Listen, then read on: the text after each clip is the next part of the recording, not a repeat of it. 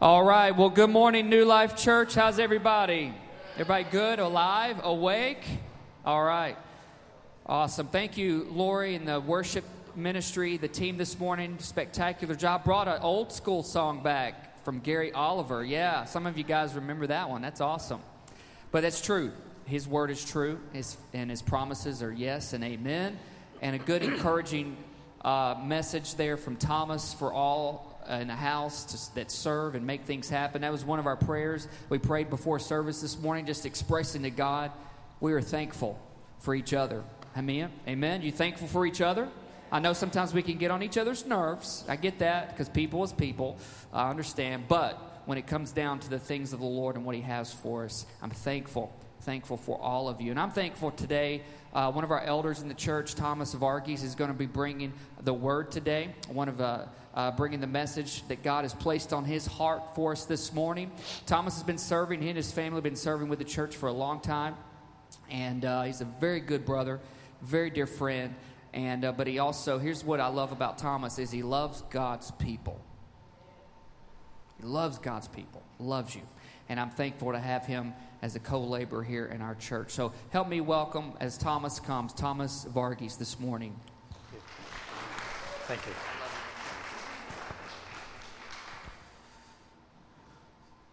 At least some of you are happy that I'm up here anyway. From the week. No, I'm just kidding. I like to mess with you guys, you know that. Well, praise the Lord. Ooh.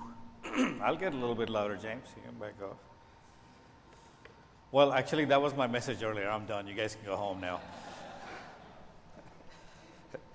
Too good to be true, right? One of the kind of half jokes at a church that I was previously pastoring was somebody said, well, when do you guys quit? When does church stop? And the first question was, who's preaching? Because depending on who was preaching, the service would be small, medium, or large, right? You can guess where I ended. But that's my wife says extra large. Amen. Well, it's kind of funny. Several weeks ago, maybe even months ago, when Jeremy and I were talking about, some of the services that we shared, and immediately, as it happens a lot of times, the Lord gives me messages long before I have opportunity to share them. So I just know, just kind of file it away, and when the opportunity comes up. And so today's was like that. I immediately knew what I was going to be talking about, because it's kind of been churning on my heart. Part of it is, of course, my own personal struggle with the things of God that I don't understand. And I'll be the first to tell you that, you might think I've got it all together. I'm telling you, I'm one messed up dude. And if Jesus didn't have hold of me, you would see all of it. So what you're seeing is what Jesus fixed and redeemed, and that's what you're seeing. If there's anything good in me, it's Jesus. The rest is all me. It's all nonsense. And that's something that we all need to realize. Some of us think that we work hard enough, do enough good deeds, stay on the right side, keep the balance of the scales, weighted to the good side. It doesn't matter. All our righteousness is as filthy rags before the Lord, and everything we do of our flesh is completely worthless to Him, and He abhors it. And that is why He sometimes will say, people will come up and say, Lord, didn't we heal the sick? Didn't we raise the dead? Didn't we? And He'll say, depart from me, you workers of iniquity, I never knew you. And I certainly do not want to be in that crowd. So we can be doing a lot of good things for the Lord for the wrong reasons. The only reason to do anything for the Lord is because the Lord asked you to do it, and you love Him, and you know He loves you. I don't understand why He loves me, because I wouldn't pick me. And I don't even understand why He gives me stuff to do. Because I found out the Lord works in very interesting ways. Sometimes we think we got to get it all together before the Lord can use us. What I found out is the exact opposite. Scripture tells us what? That we are made. He is made strong in our, what? Weakness. And in our foolishness, His wisdom is shown, right? So the best thing for us to do is stay weak and dumb. And then Jesus can really do His stuff. No matter how smart you think you are. I mean, I'm a halfway intelligent person. I think I know a few things. But I know when it comes to the Lord, what He says and what He gives you to give is the only thing that matters. My smartness And my idea of how God's things good should be has created more problems for me and other people than anything else I've ever done. So I just learned, take your hands off. Way back when the Lord,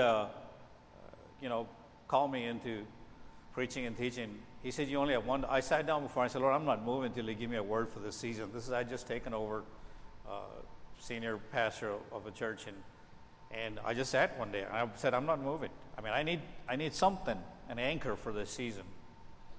And so I just sat there. And during this process, one of the things that he told me, he said, look, your job is very simple. And I say this is the same for all of us who serve the Lord. He says, your job is to come to me with an empty tray. And I'll give you the things you need to give to other people, because you sure don't know what other people need. I do.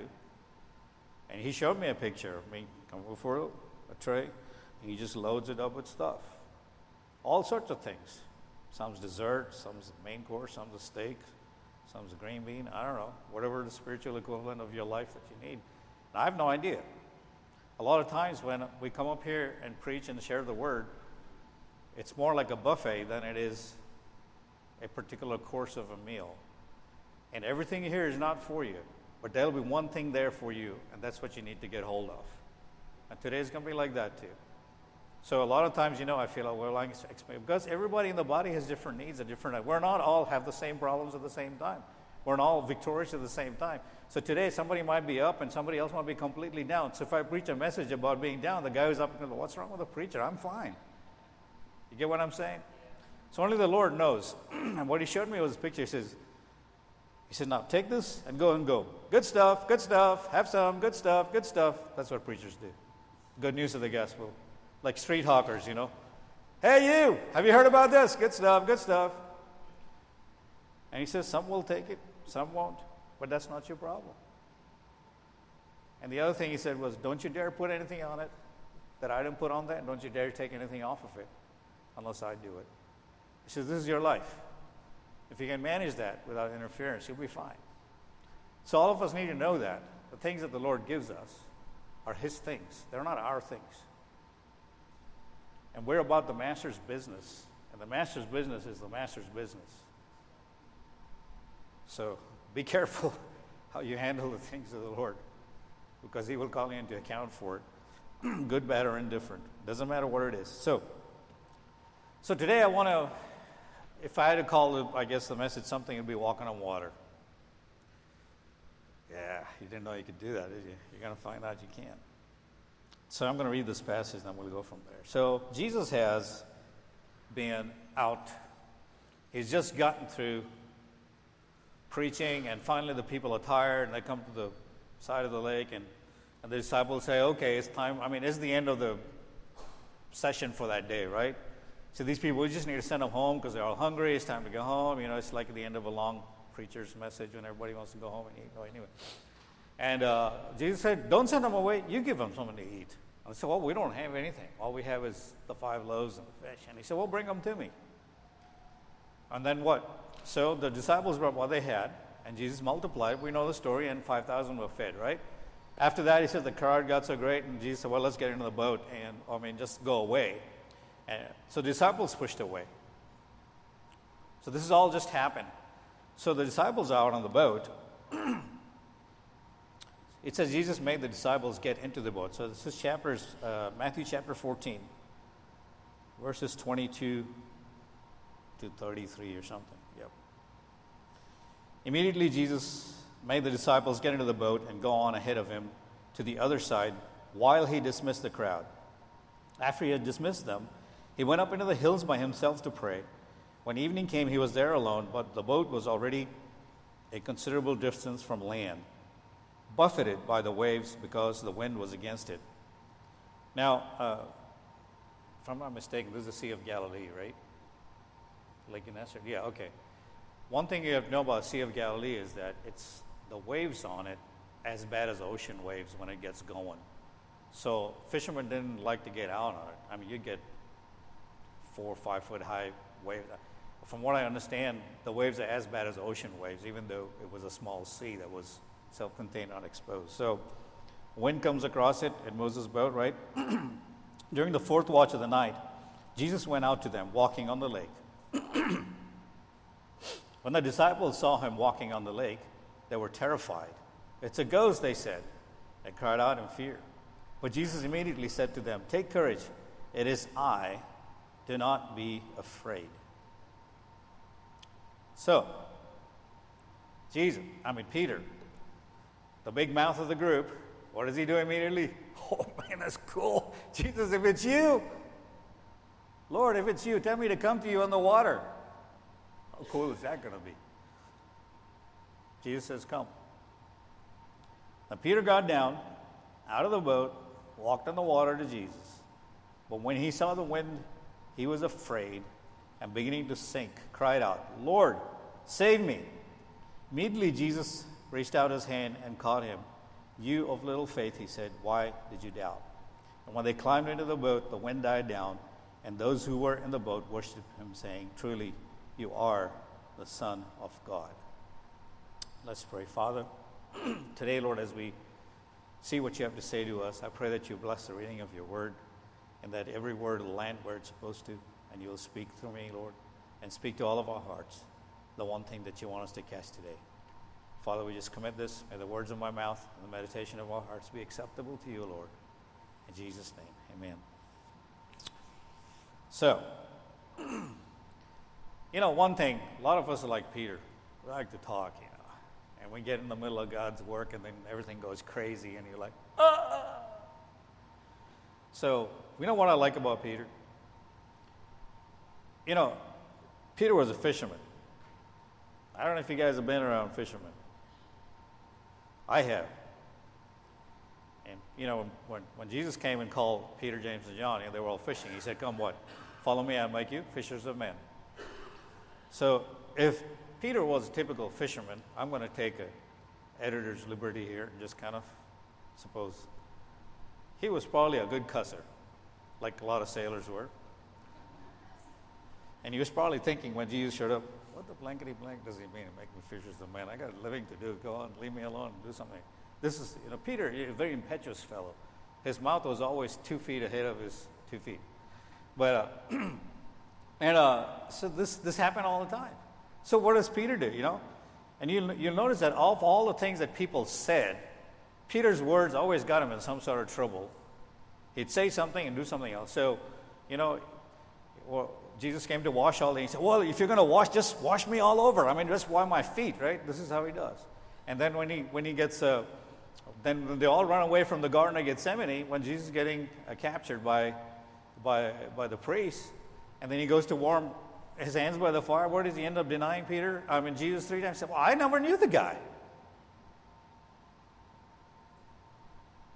So we will find in Peter some part of ourselves if you just study the different things that he did. And what you know about Peter, Peter was a human being as human could be. He did things out of impetuousness. He did things out of good intention without ever thinking what the next step was going to be. He just kind of, I'm a slightly cautious guy. I'm adventurous. But, the first words to come out of my mouth would be, "Hey, can I walk on the water?" We're like, "Oh, that's cool." I'd say, "I wonder if anybody else can do it." I have a thought process. He's like, "Whoa, it's you. Let me come out." So in spite of what Peter did and everything he didn't do, one thing you got to admit, the guy had guts. Not only that, he had faith. See, the only reason Peter would even think something like that is because he knew who it was. Because what was words? "Lord, if it is you," what do you say? "Tell me to come to you on the water." He spelled it out. And Jesus said, "Come." His faith in Christ was so much that he did what Jesus was supposed to be doing. Now, some might think, well, that's crazy. What did Jesus tell his disciples when he was talking to them one time? He says, "Not only will you do these things that I'm doing, but you will do what? Greater things than I've done." So you see, guys, a lot of times when we're in church, when we're in ministry, when we're Christians, we spend so much of our time gazing at our navels that we forget who we are. "I'm having this trouble. the devil's just beating me to pulp, and that guy doesn't like me, and I have bills to pay. And, one would think sometimes by looking at the way Christians behave, that their God is not the God of the universe, that Jesus didn't really exist, and that he has, nothing to do with their lives. Now, who wants to follow a Jesus like that? I don't.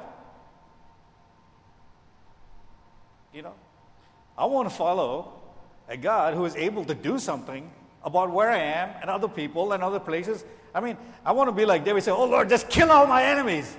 That's the kind of, that's my flesh speaking. But I have prayed those militant prayers sometimes when I had people come up in my face, and the Lord took care of them. So we're not some beat up, troubled, distressed, faithless bunch of people that Jesus somehow cobbled together and said, well, I'll see you one day in heaven. We have a life to live here. And the life we live here is the equivalent of walking on water. That's the only way you can live. Otherwise, you'll be one miserable Christian. Where will you be if you're not walking on water? You'll be in it, sinking, say, Lord, help me, Lord, help me, Lord, help me, Lord, help me.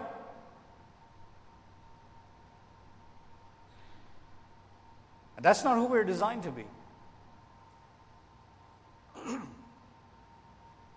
So today, while I'm talking to you, I'm not giving you a 10-point thing. You'll hear some things. Take note of things as you need. I'm just kind of sharing the things the Lord laid in my heart concerning this matter. So Peter goes out, and what is the thing that troubles him? The waves. The wind. Actually, it doesn't say waves anywhere. I kept looking for the word waves. It says he saw the wind. I was like, how can somebody see the wind? I tried yesterday, but I couldn't see anything. I tried a couple of weeks ago. I couldn't see anything either. Has anybody seen the wind in here? When the Bible uses words, you got to pay attention to why it would use the wind. What Peter saw was the effect of the wind, and that's how he knew there was wind, right? So what is it that causes waves and wind in your life? What is it that causes you to sink?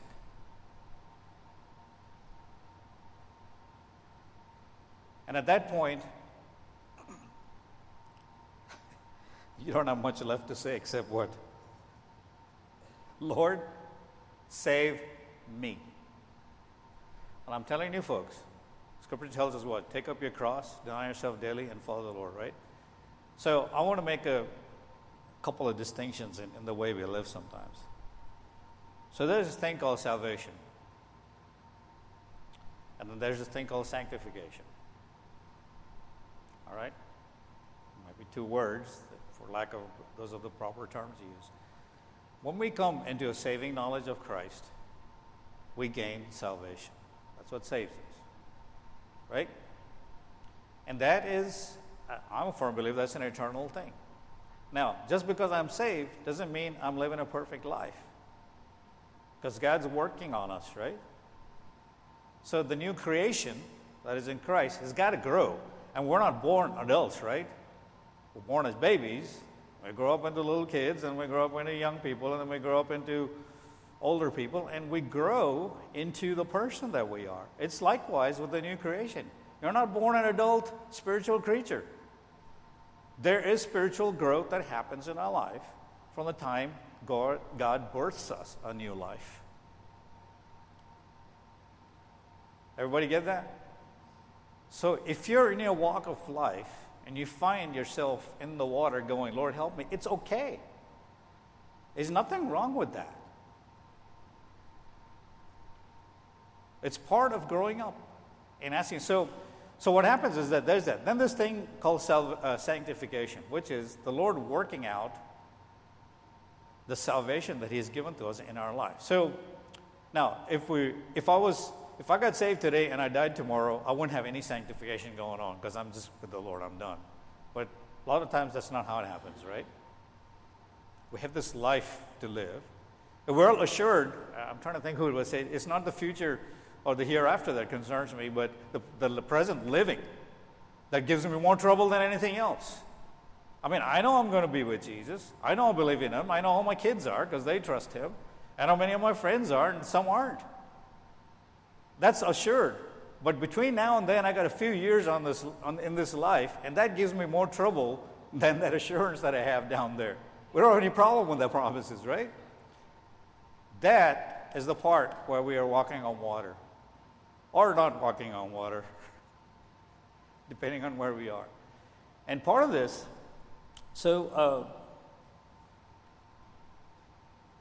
Philippians chapter 2.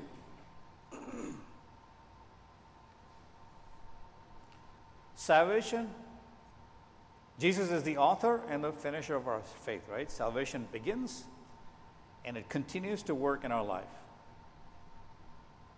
And that part of it is sanctification, where the Lord's working out all our kinks. When He's finally done with you, you'll be God. So therefore, my dear friends, as you've always obeyed, not only in my presence, but now much more in my absence. So this is Paul talking to the Philippian church. Continue to work out your salvation with fear and trembling, for it is God who works in you to will and to act in order to fulfill His good purpose. Now, if all there was to live in a Christian life was getting saved and going to heaven, we wouldn't be needing this part right here. What does this mean? Working out our salvation with fear and trembling. So you start, it's like any other job you have in your life. You learn the job, you become good at it, and you get better at it. And one day you'll be a master at it, and then everybody coming to you for advice. Right? That's why we hire experts, right? So, this is our process. Salvation begins. So we have this period of time in our life when there's a lot of this sinking and walking going on. And that will be normal. Nobody is going to be born into Christ and just start walking on water and just stay walking on water. So he sinks. And what does Jesus do? He reaches out and grabs him. Now, here's the coolest thing. Now, I want to talk a little bit about that part right there. So Peter, sinking in the water and then coming back out of it, is a picture of baptism. This is a little side note. Right? Romans chapter 6, verses 3. You know, a lot of times, if you've wondered sometimes why preachers do this thing like, buried with Christ with baptism, raised in newness of life, where does that come from? This is the verse. It's not something that is made up, okay? Do you not know that as many of us were baptized into Jesus Christ, were baptized into His death? Therefore, when we were buried with Him in baptism into death, so that as Christ was raised up from the dead by the glory of the Father, even so we should walk in newness of life. Now, the one thing I want to ask you was, how badly was Jesus worried about the wind and the waves? Was He worried? Was He hassled? Was He going, oh man, these waves, they're going to sink Peter. What am I going to do?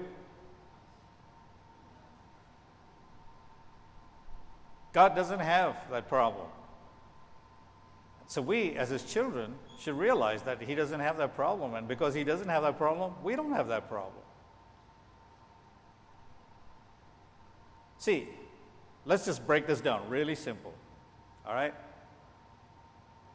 So we have little Nathan runs around here. Say I can walk on water. Nathan comes out to me. Just pretend he's my son, which he is in a way. And he says, help, Dad, I'm sinking. What do you think? I was like, oh man, you don't know how to walk on water? You should have known by now. I mean, come on. You're 6 years old. You can do a lot of things. Swim. I mean, come on. Do this leg thing right here. You'll come right back out of the water, like those Olympic swimmers do when they do their water things. Come on. You think that's what I'm going to say? Why do we treat our walk with Christ that way? Like He's letting us flounder and He has abandoned us and He doesn't care and He doesn't know what to do. And somehow if I struggle hard enough, I'll stay afloat and maybe I'll reach the shore and I'll survive. That is new. That is not who we are.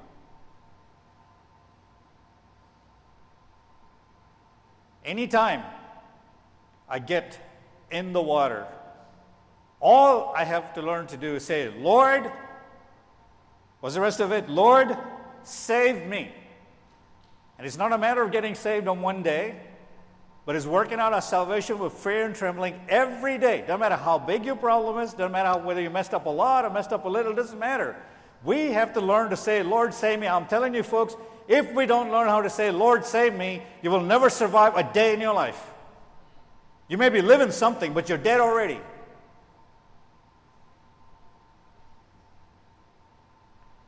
And don't think you know anything about getting saved, because you don't. That is why the Lord said, in Isaiah, I believe, says that, I saw there was no one. So with my own arm, I worked out salvation. The Lord knows all about saving. It's His business. And until we learn to be humble enough and to be dumb enough to say, man, I don't know what to do. The only thing I can say is, Jesus, help me. And don't wait till it becomes so big that you can't say it when your head's under the water. Do it immediately. Do it immediately. And you will be raised up. To me, this is the coolest thing about this passage. It's not that Peter walked out to Jesus. The coolest thing about the passage is that Peter walked back to the boat. See, most of us will stop with the sinking part and we're done. Because, the waves, they're just too much. Jesus, where are you? I'm sinking. The life that Peter lived after that day, what do you think is happening to this man? He said, man, I was on the water. I was sinking. Even though I walked on the water for a little while, I sank. And Jesus got me up. And when He picked me up, I don't have any problems with the water anymore. I walked back to the boat with Him. And see, this is where we're supposed to be as believers, to walk back on the water.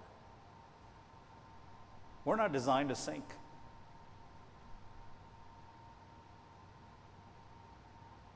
The devil may tell you that, because this is what he wants to do. He wants to sink you. So you get so covered up with all your problems, and you get so involved in them, and you keep looking down, and you go, I don't know how we're going to get out of this mess. Lord, save me! And I'm telling you, that's one of the things, if you were to read my mind, you would hear about every 5 seconds.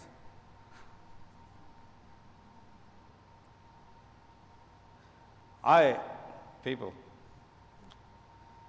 if we are under the illusion that somehow we can do something to improve our situation, as far as those kind of things go, we're deluding ourselves. Only the Lord can do that. Only Jesus has the power. What does Psalm say? He lifted my feet out of the miry clay and set my feet upon the rock. He's the only one capable of doing this lifting business. Everybody else is fooling themselves. So I have kind of determined a long time ago, when I figured this out about that I couldn't fix me, and that I was going to stay broken for a good portion of my life. Some things get fixed and they stay fixed. Other things are in the process of being fixed. So I'm not the same person I was when I first met the Lord. I'm telling you that. That person was a different animal altogether.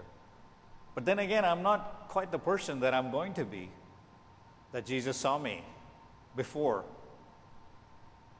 See, we look at ourselves in a certain way. God the Father looks at us. He sees the righteousness of Christ around us. He didn't see anything but Jesus. He didn't see any of the blemishes. He doesn't see any of the things you messed up. And the things that, when Jesus died for our sins, He didn't just die for the sins that are yesterday. It's for all sin in your life, from the moment before you were born till the day you die. Every bit of it. So guess what's going to happen tomorrow? I'm going to mess something up. I'm good at that. In spite of my best intentions, I'm going to mess something up. I'm going to think a bad thought about somebody. I want to punch somebody, but I just keep my hand, because if I punch somebody, I might lose my job, or get thrown in jail, or, What did Jesus say? And if you have anger in your heart to your brother, just like committing murder, well, how do we fix this? We can't. That's the whole thing about God giving you a new creation. So, let's get back to the new creation here. I'm kind of talking like this, but just hang on. So, new creation has got to grow. And that growth part only comes by learning to walk on water. Jesus saves us. He puts our foot, and doesn't matter. And see, here's another thing I got to tell you about circumstances. God is not perturbed by circumstances. He's not worried about history. He's not worried about whether Kim Jong-il will push a button and nuke all of Asia, or whether Trump will really mess things up, or whether, oh my God, who do we put in the White House, or who we not put in the White House, or oh my God, what's going to happen with the taxes are going up, and my kids can't find a job, and how am I going to pay my bills? He knows all these things. And he's not perturbed by any of it. It doesn't affect his thinking. It doesn't affect how he feels towards us. It doesn't affect what he's going to do with us. We have to learn to say, Lord, save me, and abandon ourselves to him completely with no plans, no plan Bs, no ifs, ands, or buts, no conditions, and let the Lord do his thing. And when the Lord does his thing, he picks you out and puts you back in the water, and you walk on it.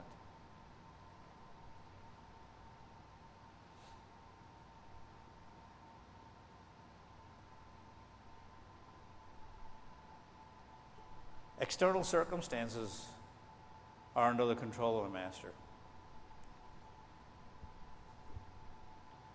So this season in my life,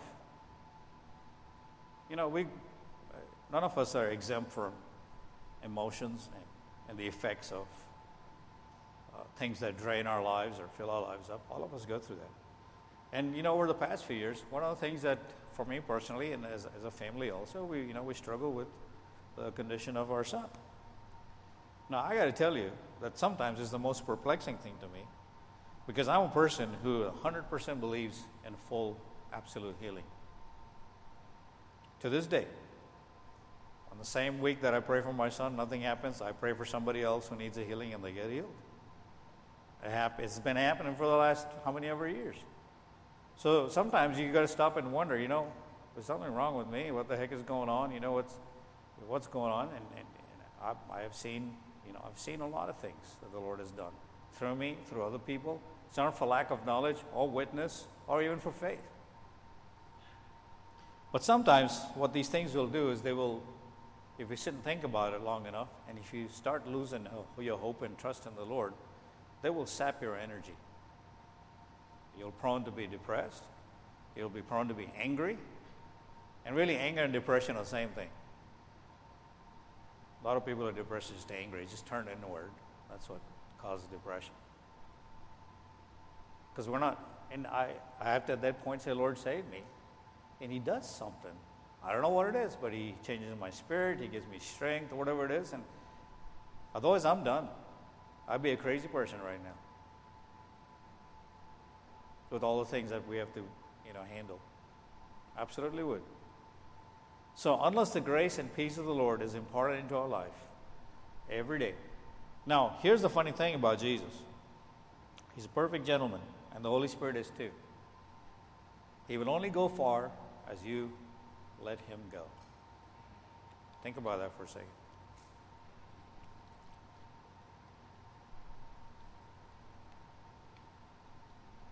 I'll give you two passages of, I don't have the passages, but I'll share that.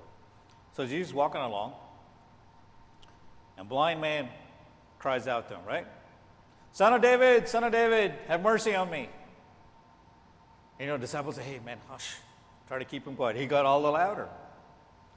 And what's the first thing Jesus turned around and asked this guy? Do you remember? What do you want? When I read that passage, I went, duh. Jesus, I know, sometimes it sounds disrespectful. This is how I talk to Jesus, though. You're the Son of God. You can read his mind. What do you think he wants? A drink of water? The guy's blind. He's heard what you can do. What do you think he wants? And why in the world would you ask him a question like that? Have you ever thought about that? If you look back through all the miracles that Jesus did, the ones that are clearly talked about and mentioned, you will see that Jesus always asked the person what they want. And the one instance he didn't, he stopped the crowd, like the woman who touched him, and said, "Who touched me?" After the fact. Why do you think that is?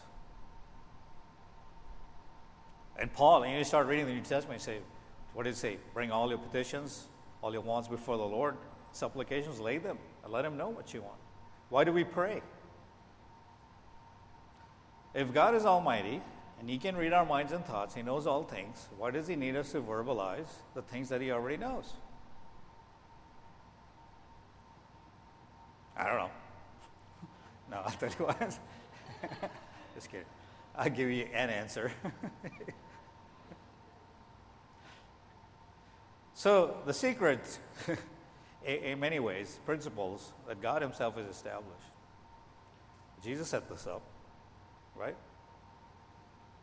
So we overcome, in Revelation says, we overcome by the word of our testimony and the blood of the Lamb. That is the formula by which all things are done in this world. The words of our testimony is not enough if there's no authority of the blood of the Lamb.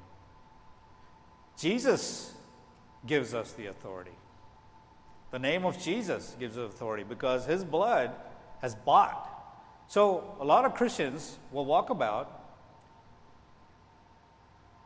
with authority but no power. What's the difference between the two? The authority is a positional thing that's given to you to do certain things. The power is the ability to actually execute that authority. So say, for instance, I'm a policeman, and I'm dressed in the uniform, whatever, and I come and say to you, "Hey, you need to move your car over here." What are you going to do? Why is that? The guy has power to make your life miserable if you don't do what he says, right? Now, if you knew that it didn't matter what he said, no matter what his uniform was, what would happen? Anarchy. We wouldn't be living in a civil society. This is how we regulate how things happen in the spirit world. As believers, we don't live in 3 dimensions. We live in 4. So we have the X, Y, Z that we can see. But surrounding us, immediately, right now, even as we speak, there's a whole realm of demons and angels and spirit. There's a spiritual realm that encompasses all this. And when we pray, that's what it affects. When we ask in the name of Jesus, do this, and we pray for somebody halfway across the world, when it changes, that's what it affects. And all of the things that we see happening here are a byproduct of this bigger thing. And you have to learn to look at the world in that way. Otherwise, you'll always be worried about what the guy in Korea is going to do. Don't worry about it. He's ruled by the enemy. That's why he acts like he does. Who's the prince of this world? Who did Jesus say was the prince of this world? It wasn't him. It was the devil. See, a lot of times we don't read our Bibles, we don't study the things, and so we'll go about not understanding what is really going on in the world around us. As long as as the earth exists, the devil has certain authority over things that happens over here. That is why this world's got to pass away. And you want us to come where there is no other authority. Now, the only person who can supersede the devil is Jesus. Because he is the King of Kings. The devil is a mere prince. The prince has got to do what the king says. But we, who are a little lower than the angels, have been given this authority through the blood of Christ to make those guys move. That's where the life is at. And everything in your life that the enemy throws at you is designed to keep you from exercising that, thinking that way, believing that way, doing that way. Because as long as you're sinking, it doesn't matter to him. But boy, if you start walking on water, he's done for.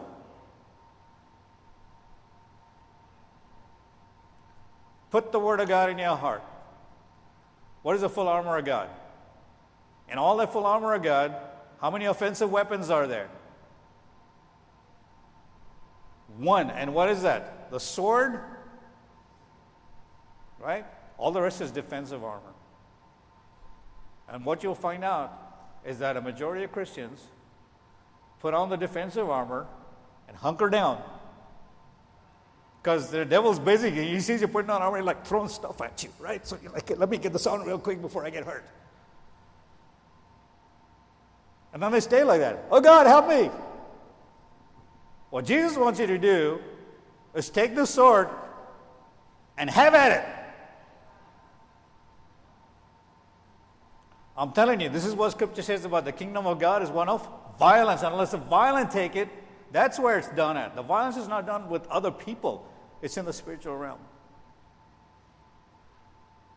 I didn't really mean to go there, but I feel like I need to share that. So, many, many years ago, I was living with my uncle while my parents were still missionaries. And I was going to college, and I had to be in a different country. And I heard this guy preaching. My uncle used to listen to different preachers. And I just remember 2 lines out of the whole thing. I was just walking by the room and I heard it. So it was a pastor of what at that time was the world's largest church, which is in Seoul, South Korea. They had 300,000 members. His name was Young Hee Cho. And he was sharing. He was speaking in Dallas or someplace, and he was speaking. And you could tell he was an American because he had the Korean voice. And I'll attempt to do that, but just for your entertainment. No, I'm just kidding. So he says, you Americans, when you get up in the morning and pray, you ask the Lord, you say, oh Lord, help me with this, I'm hurting, this guy's doing this, that guy's doing that, and I'm so sorry. And he said, you know what I do when I get up in the morning? I said, devil, I'm coming for you.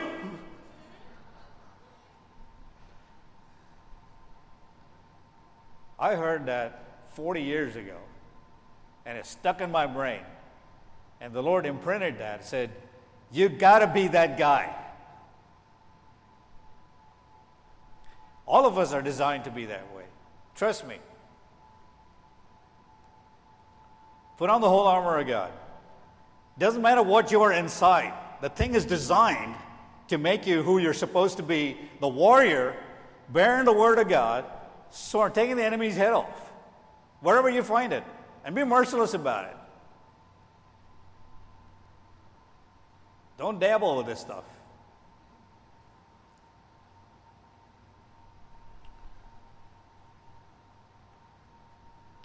Now, to give you some encouragement on that score, Ephesians chapter 1. Maybe up on the top.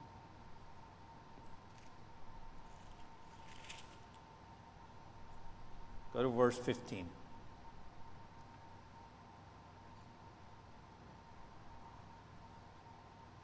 About knowing Jesus.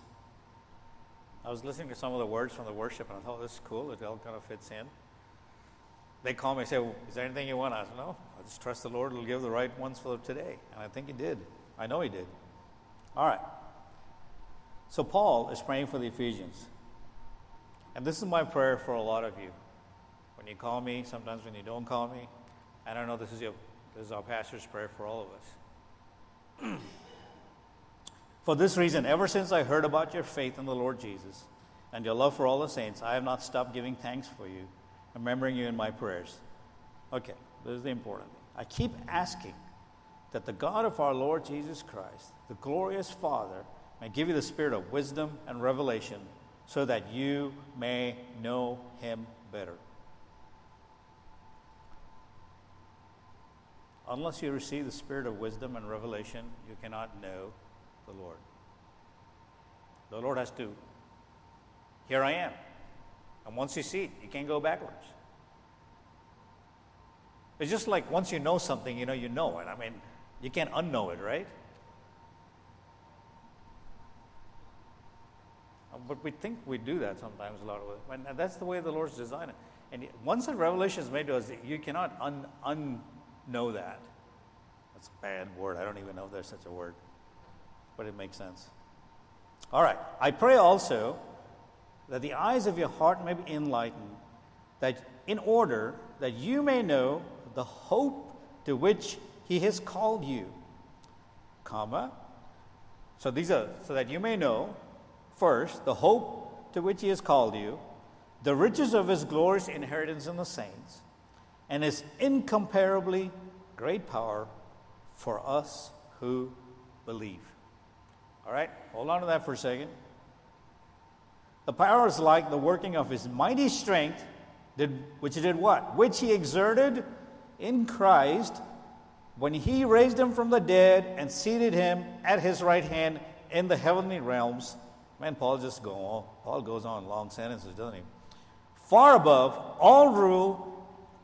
Okay, you got to listen to this. Far above all rule and authority, power and dominion, and every title that can be given, not only in the present age, but also in the one to come.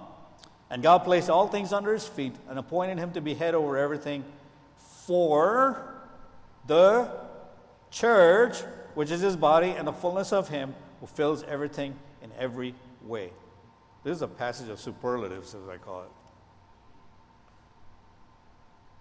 What's he talking about, this power?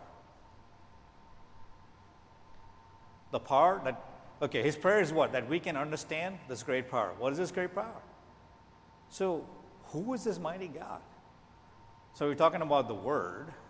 So I'm driving this back for you guys to understand how important your words are under the blood of Christ. How did God make the world? He spoke it into existence, right? And what does John chapter 1 tell us about Jesus? That the Word was with God and was God, right? And then the Word became flesh and dwelt among us, right?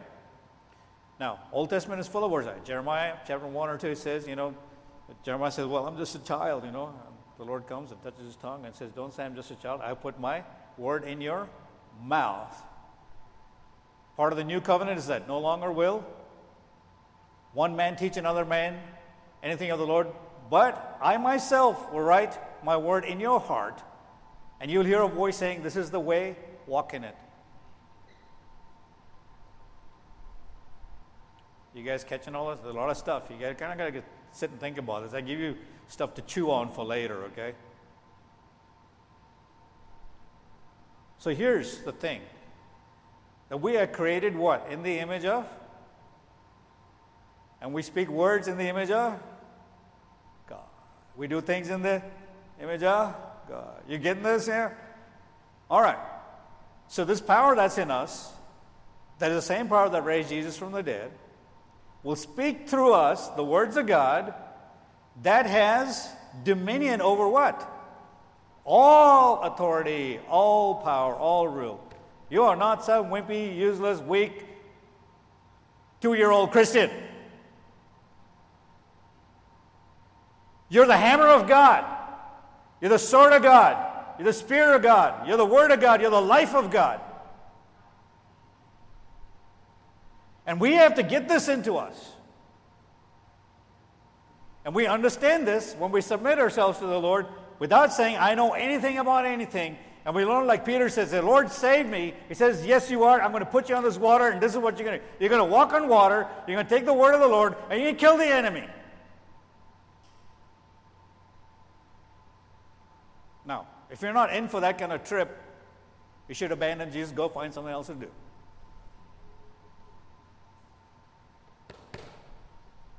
Christianity is not for wimps. I am one, but I'm not one. If God is for me, is all this connecting to you guys here? It's like a big string, like a tapestry. You pull at one end and everything moves on the picture. So we have to learn. This is part of learning to walk on water. So if anyone is in Christ, the 2 Corinthians chapter 5, verse 17. The new creation has come, the old is gone, the new is here. All this is from God who reconciled us through himself, through Christ, and gave us the ministry of reconciliation. Why did God go through all this trouble? Creating history. When people died, Jesus on the cross, and here we are, over 2,000 years later. When God created Adam and Eve, what was the biggest thing that he enjoyed doing? Hanging out. See, he walked with them in the cool. This is who we are created to be. Okay? There's an English preacher called Graham Cook, and I read one of his lines in one of his books, and he says, we are human beings, not human doings.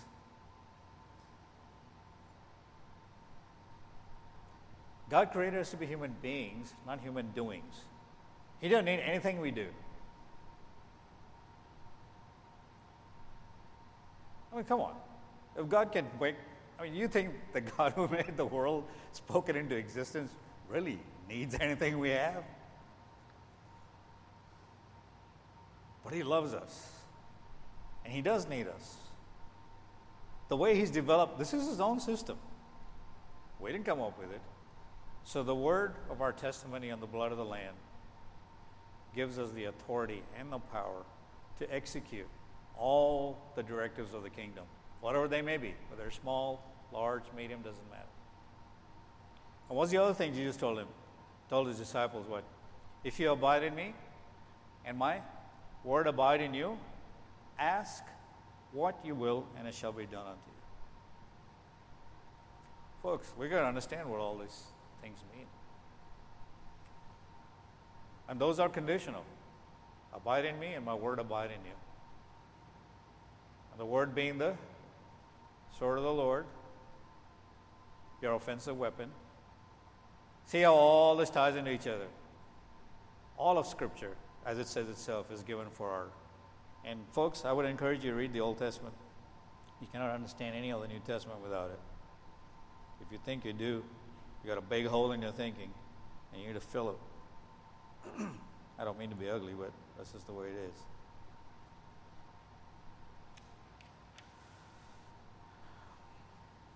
So, getting back to Peter, the guy who said, I don't know Jesus, the guy who couldn't keep his mouth closed to benefit him for 1 minute. In the end, what happened with Peter? Peter became the first head of the church.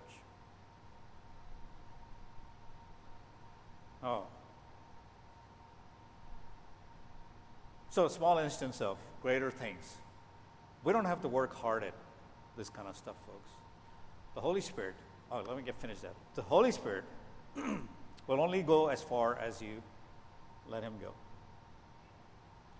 Jesus said, behold, I stand at the door and knock. If any man would, let me in, right? What do you say? I will come in and?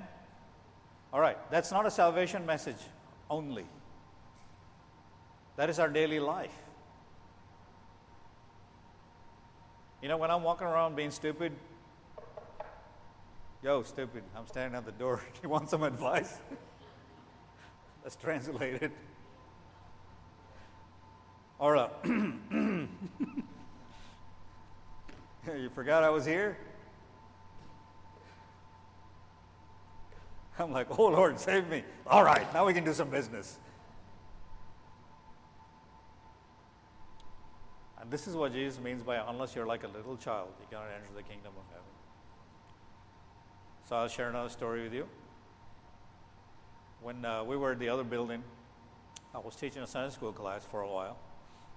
And Daniel was, I don't know, he could just talk. He just started running and talking.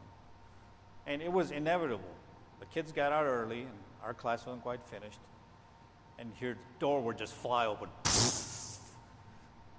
And here comes, hey, Dad, can I have $1? I need to get a thing out of the machine.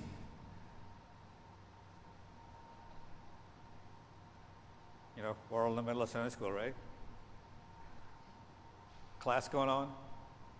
Daniel has no idea about the sense of propriety, that his dad's teaching a class, that there's, that there's something called knock on the door and excuse me, nothing. All he knows is that he needs $1 to get something out of that machine that costs $1. You remember we used to have those machines sitting out with $1 for everything? And then he knows the person who has the $1. And all he's got to do is see if he can get $1 from his dad, because then he can get what he needs. He has no consideration about the appropriateness of anything else. Circumstances, places, people, things, doesn't matter to him. Not one Sunday, but every Sunday it seemed like. Boom! Hey, Dad, can I have $1? Boom! Hey, Dad, this. And the first time I did it, I was a little irritated, because I might have been in the middle of delivering some important principle, you know? Everybody's got to know this. And here's my son disrupting the entire setup. And the Lord spoke to me about it when I got home. He says, you got to be like him. You want something from me. Lose all sense of propriety, lose all sense of appropriateness, lose all sense of decorum. As David said, I would be even more undignified. Now please keep your clothes on. If you don't know what that means, read that passage. It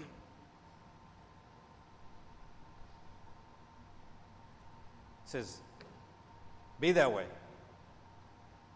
What I'm trying to encourage you folks is that sinking on our way from the boat is not our journey. Walking back with Jesus on the water is our journey. That's our journey. That's only part of it. And we may feel like that in this life. And it might not be a one-time occurrence. It might be a thing you have to go through daily for years. It doesn't matter. What matters is that Jesus knows He's on the water and He's there. As soon as you say, Lord, help me, He'll get you out of it. Now, if you're being stupid, He's probably patting you behind a little bit. Scripture says, everyone the Lord loves, He disciplines, right? We're not going to escape that. I could keep going, but I believe this is where I'm supposed to stop. Anyway, I hope this has been useful to you. Let me encourage you to think about these things. A lot of times when preachers give a message and stuff like that, it's not like the Coke machine. You put a buck in, you press E5 and it pops out a Coke and you drink it and you throw it away and you're done. God gives you food. Food has to be digested, has to be chewed up, and think about it. So if the Lord pricks your heart with something about it, go back, listen to the message, read the words, and the Lord will reveal what it is that He wants you to know. If you didn't get anything out of today's message, all I can say is, you've been asleep and I saw you. Let me pray and we'll be done. Father, we just thank You.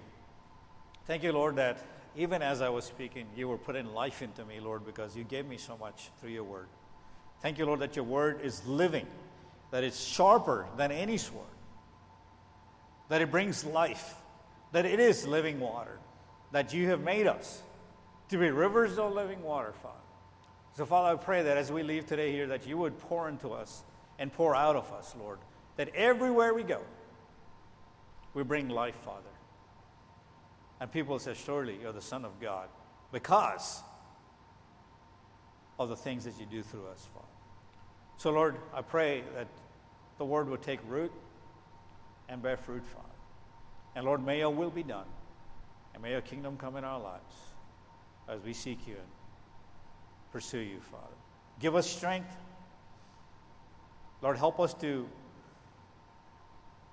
not think so much of ourselves and the things that we've done wrong, that we forget how great Your grace is towards us, Father. Help us to think of You, who are always waiting, always knocking, and always at our door, always ready to help. And thank You for Your long suffering. Father, forgive us where, Lord, we have been foolish, Lord. And forgive us, Lord, for the ways we're going to be foolish tomorrow, Lord. You know we are but flesh. But You, O Lord, You love us. And we thank you for that. We bless your holy name. And we praise you. For you are the King of kings. You are the Lord of lords. You are the Lamb that was slain. You're the foundation, before the foundations of the world, Lord. You're our life. You're the beginner.